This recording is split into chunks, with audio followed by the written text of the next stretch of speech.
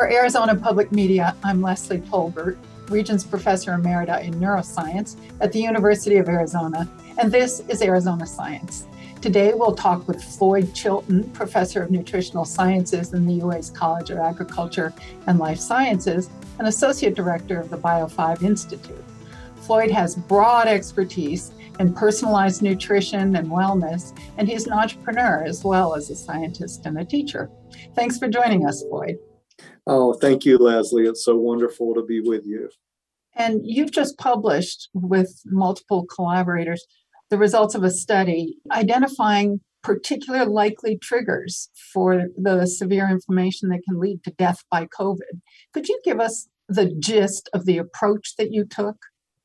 The data took us down the road to mortality, and that's fascinating because I don't think it's often done that way. So we started out with 4 groups of patients, a group that were non-COVID, mild, severe, and those who succumbed to the disease.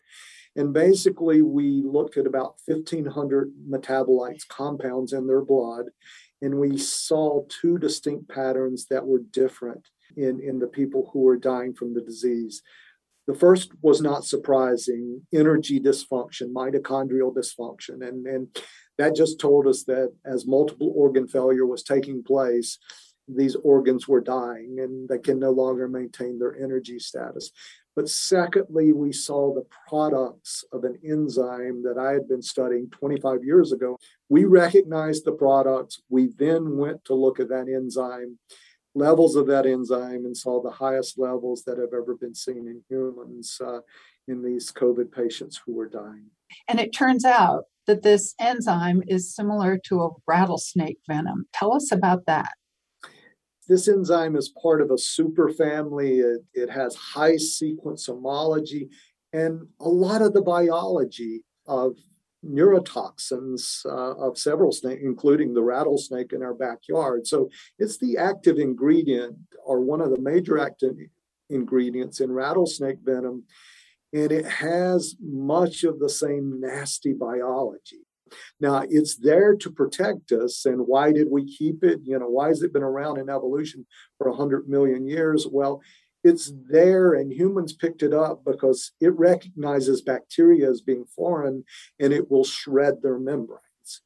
In this particular case, this helpful parameter turns deadly when these extraordinarily high concentrations of this enzyme are circulating. And then the vital organs themselves no longer have the capacity to protect themselves, and their fats begin to flip to the outside. And all of a sudden, this enzyme says, those organs are a bacteria. Let's wipe them out. It's always that way with inflammation. Most of the time, it's taken care of. But when inflammation turns bad, when these mechanisms that can turn on bacteria or viruses turn on us, we get in trouble really, really quickly. And there's another interesting aspect to this enzyme. It can block the receptors on our muscles that allow our muscles to respond when a nerve stimulates them. Is that right? It does. And in fact, it destroys those nerve muscle junctions. And while we've not tested this, you can be assured that long COVID, we're looking for all the cohorts we can, because in long COVID, you have these people who are very active marathon runners, and now they can't walk to the mailbox. And the biology of this interacting at this nerve muscle junction just makes so much sense. So that's an important hypothesis that we need to test. This is just hugely exciting. What do you see as the timeline here? It's been a wonderful weekend, again, on having conversations I never thought would be possible. I'm 63 years old. This is by far the most important thing I've done by 100-fold. So to have these conversations, I do think that we're talking months and not years for a clinical trial. And that's just really, really so exciting and beyond anything I could have imagined. Well, thank you.